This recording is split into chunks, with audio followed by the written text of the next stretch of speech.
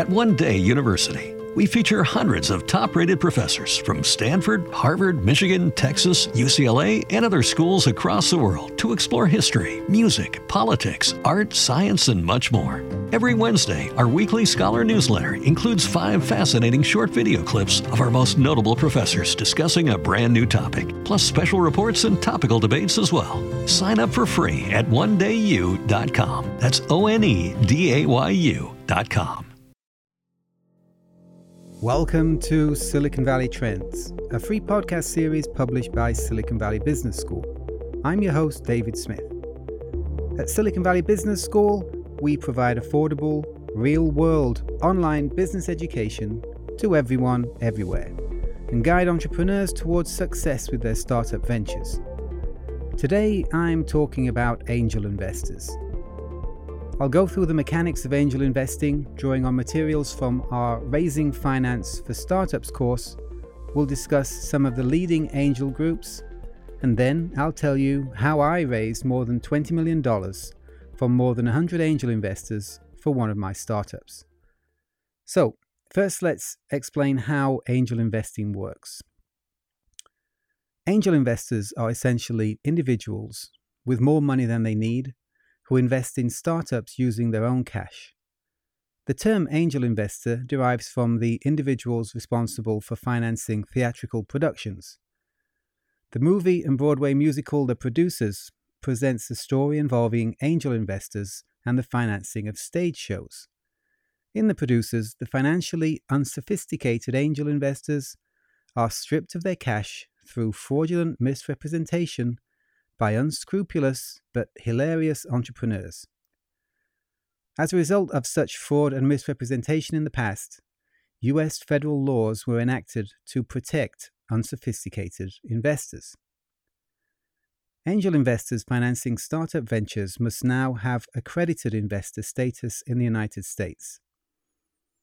An accredited investor is considered sufficiently financially sophisticated to back a startup venture and must have a net worth in excess of $1 million or annual earnings of more than $200,000 a year. Following the dot-com crash, there were severe down rounds, known as cram downs, where the angel investors lost their rights in the new low-priced refinancings. This disillusioned many angel investors, and they switched into other forms of investment like real estate. Depending on the state of the housing market and the tech sector, angels can switch between real estate and startup financing. Although many angels have seen their startup investments fail, and they're often referred to as friends, family, and fools, angels are an important and growing source of financing for startup ventures. Angel investors can do much more than provide seed investment. They can join the team, often by taking a seat on the board of directors or the board of advisors. Angels are very useful at making introductions to other angels, venture investors, potential customers, professional service providers, and others. Angels are often experienced in business and provide guidance to the entrepreneurs and managers. Angel investors with experience and impressive track records can add credibility to the team, providing grey hairs and adult supervision to young startups. Like venture capital investors, angels follow the principles of the modern portfolio theory. They diversify their investments to mitigate the risk of any one investment failing to perform. The laws of probability mandate that although many investments may fail, some are likely to succeed. Participation in angel syndicates is an effective method of spreading the risk across numerous investments. In the angel syndicates, often one angel leads the round, setting the financing arrangements with the entrepreneur, while the other angels follow, investing on the same terms. Like venture investors, angels collect together in groups, and they flock. When an angel backs a company, others will usually follow. Word of mouth spreads quickly through the angel community. Sometimes the angels combine their funds into a single investment. Other times they each show up as separate investors on the company capitalization table. Some angels aspire to be venture investors, and several angel groups have developed into organized venture capital funds. A traditional Silicon Valley instrument for a seed stage investment is a note. It's a loan that acts as a bridge to a subsequent venture capital round of funding. The note converts to preferred stock when a subsequent round of funding is closed with a venture investor. To reflect the high risk involved in financing the company before it has venture backing, the note often carries a discount. So the angel investor may have, say, a 15% discount on the price paid by the venture capital investor.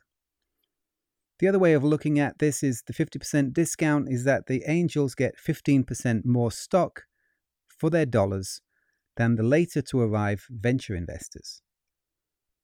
One advantage of this bridge, convertible note structure, is that it's usually acceptable to the venture investors. Venture investors are not scared away from the company as the angel investor invests on substantially the same terms as the VC.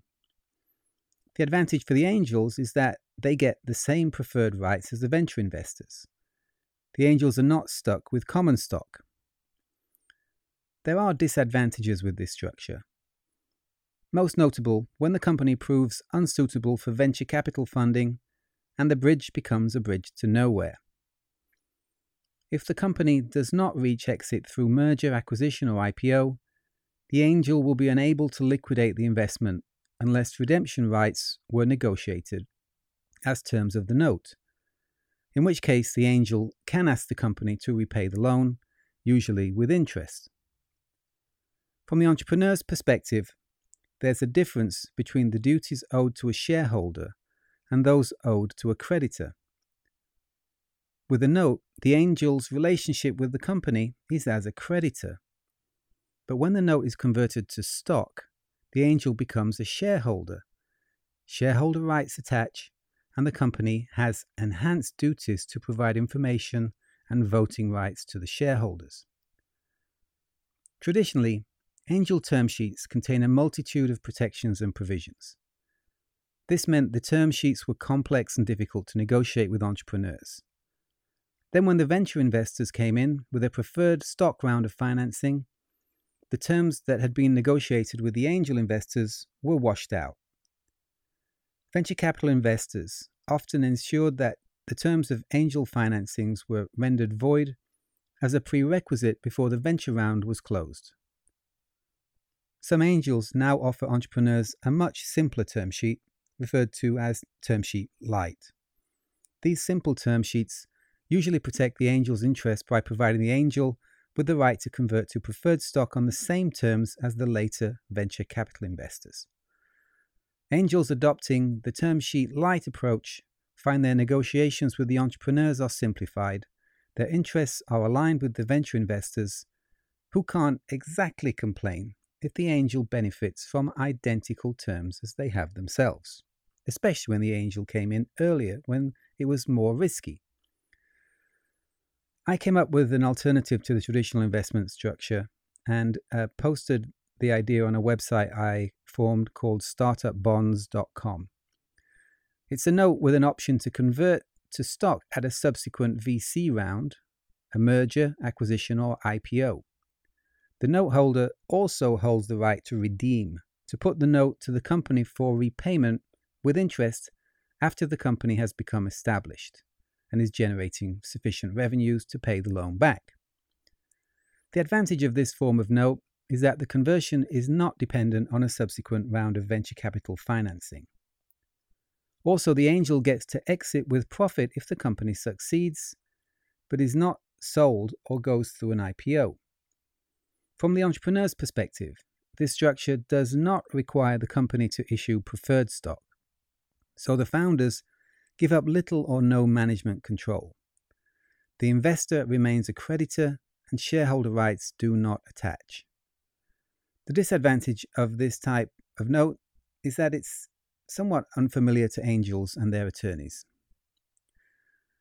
So, angel investments are structured as either convertible notes or preferred stock rounds. Although convertible notes are simpler and are often used for angel rounds under $2 million. Sophisticated angels often require preferred stock, even for smaller investments. Where a convertible note might be squeezed into one page, the paperwork for a preferred stock investment can run up to 100 pages or more. Series Seed is essentially the same as any preferred stock round of funding. It was created as a set of documents by a lawyer who's now a venture capital investor. The paperwork is more streamlined, but it follows the same arrangements as we discussed in the Preferred Pizza Toppings episode, essentially reducing the paperwork from 100 pages down to about 24 pages. That episode of this podcast series explains how entrepreneurs and employees get common stock, like a bare crust pizza, and how venture investors get preferred stock with all sorts of valuable preferences, like a pizza with lots of fancy toppings. You might be surprised by how different these two classes of stock are. If you think as an entrepreneur you'd earn $5 million if you held 50% of a venture-backed startup that sold for $10 million, you'd be wrong. And you might find the Preferred Pizza Toppings episode to be quite enlightening. Angel investors over the years have developed a liking for the preferred pizza toppings, so they often use Series Seed paperwork for syndicated rounds of angel funding. That goes for the Band of Angels and the Keiretsu Forum. Based in Silicon Valley, the Band of Angels has more than 165 angel investors. The band reviews more than 1,000 deals a year. In 2018, the band members invested in 23 startups. They invest in Series Seed or Series A arrangements, so they're looking for preferred stock like venture capital investors. With over 3,000 accredited investors, Keiretsu Forum has a large angel investor network with chapters in various technology hubs all over the world, and claims to have invested over $900 million in more than 1,000 companies. I just looked at the last 12 investments of Keiretsu Forum, and I see they're all structured as preferred stock, and they range from as little as $25,000 to $1 million. Angels in these groups make their own investment decisions. They're not bound to invest in any company. They only invest in companies that they select and who want to accept their money and their investment terms. Typically, these angel groups have meetings every month or so and select a handful of startups to present at these events. Then the members discuss the pitches and decide if they want to pursue any of them. The groups usually have specialists in their ranks to perform due diligence on the products and the technology. So if they're looking at medical device startups, they have plenty of doctors and medical experts in their ranks of angels to validate that the demand for the product exists in the market and verify that the entrepreneurs actually know what they're talking about.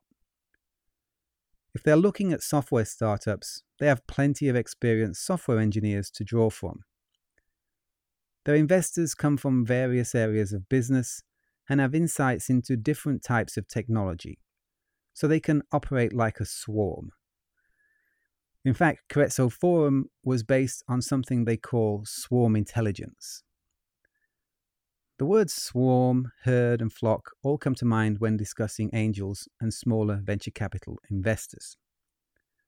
Ben Horowitz, co-founder of the VC fund Andreessen Horowitz, joked, "What do you get when you cross a herd of sheep with a herd of lemmings? A herd of venture capital investors." There are other jokes around Silicon Valley, probably coined by entrepreneurs frustrated by the herd mentality of investors who seem to be unable to make an investment decision without the endorsement and support of a group. One that I found interesting was the notion that investors are like penguins, all huddled together on the ice. They all refuse to dive in, but when one accidentally slips into the water, they all dive in after it. And once the race is on to get in on the deal, angel investors and venture capital funds can get into a feeding frenzy. I discovered this firsthand when I was raising finance for my startup some years ago. I developed a pretty interesting product prototype, raised some finance from a corporate client to get started, and then we started to generate some serious publicity. We got coverage on various TV shows, TV news shows actually, all the major newspapers and trade magazines. And then one day the phones started ringing off the hook when we discovered Walter Mossberg from the Wall Street Journal had written a glowing review of our product and then discussed it on TV. I met with an angel investor in San Francisco. He loved the story. At that point, I'd set out to raise a round of preferred funding, and our corporate investor had committed to take part of the round. I had interest from a small venture capital fund, but there was about $1 million of the fund left available at the time of the meeting. The investor said he would take the $1 million that was available and he would invest the money that same day. I met him in the morning and he wired $1 million to our bank account that same afternoon. That was a little bizarre, but this guy was well connected. He told his friends and set up meetings for me. I visited them for the next round of funding and they all wanted to jump in. I visited a former Microsoft executive at his fabulous home in Palo Alto and he invested. I visited an investment banker in San Francisco and he invested. The feeding frenzy in Silicon Valley had started. Soon it had reached the Pacific Northwest and New York. Bill Gates invested his own money, so did another Seattle-based billionaire. And I met a guy in a hotel restaurant in New York who immediately said he would invest $500,000. And he would wire me the money that same day. When I left the meeting, I was sitting in the car and he called me about 15 minutes later to say that he wanted to increase the investment to $1 million. Once again, an investor I met for the first time in the morning wired me $1 million in the afternoon. Then the focus moved to Asia. After a Chinese venture investor put in $5 million, our business partners in Japan had a meeting with an accounting firm based in Tokyo. They set up a presentation to quite a number of their wealthy clients. I went over to Tokyo, presented the product, showed the TV press coverage we had from the United States, and then the investors literally lined up to give me their business cards. More than 100 angel investors standing in a big, long, snaking line across the room, all holding out their business cards to present to me. And the result of that Tokyo trip was that we raised $15 million from more than 100 Japanese angel investors in a single round of preferred stock, actually. When I was standing in front of that audience in Tokyo, I had a notebook and I kept it. I wrote the words "feeding frenzy" on the notepad. It was a surreal experience. We had momentum. This was the key. The investors could see the excitement from the other investors. They could see that we had the endorsement of leading United States angels, and the press coverage created an atmosphere where they all rushed to get their checkbooks. Of course, the herd mentality can be a real problem if you're not able to generate some momentum. You need to show that there's a positive buzz around your startup and your product. You need to show that you're making progress, hitting milestones, and then you need to win over those first key investors who have the power to influence all the others.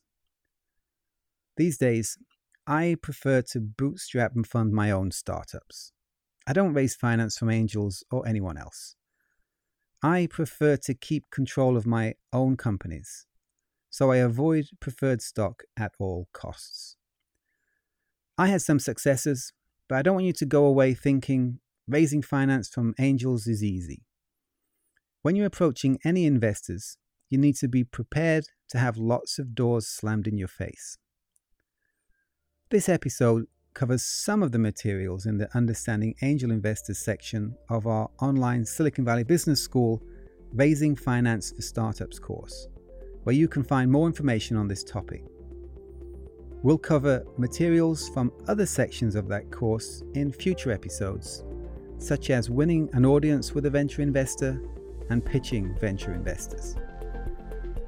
You're welcome to join me in my Silicon Valley Business School chat room where I can answer your questions.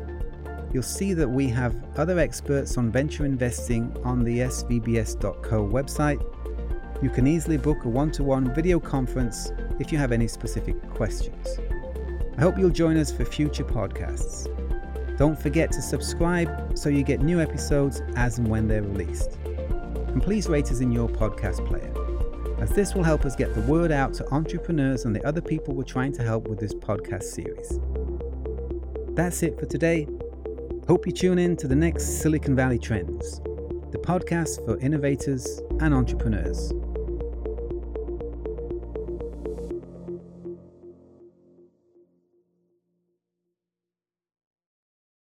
At One Day University, we feature hundreds of top-rated professors from Stanford, Harvard, Michigan, Texas, UCLA, and other schools across the world to explore history, music, politics, art, science, and much more. Every Wednesday, our weekly scholar newsletter includes 5 fascinating short video clips of our most notable professors discussing a brand new topic, plus special reports and topical debates as well. Sign up for free at onedayu.com. That's ONEDAYU.com.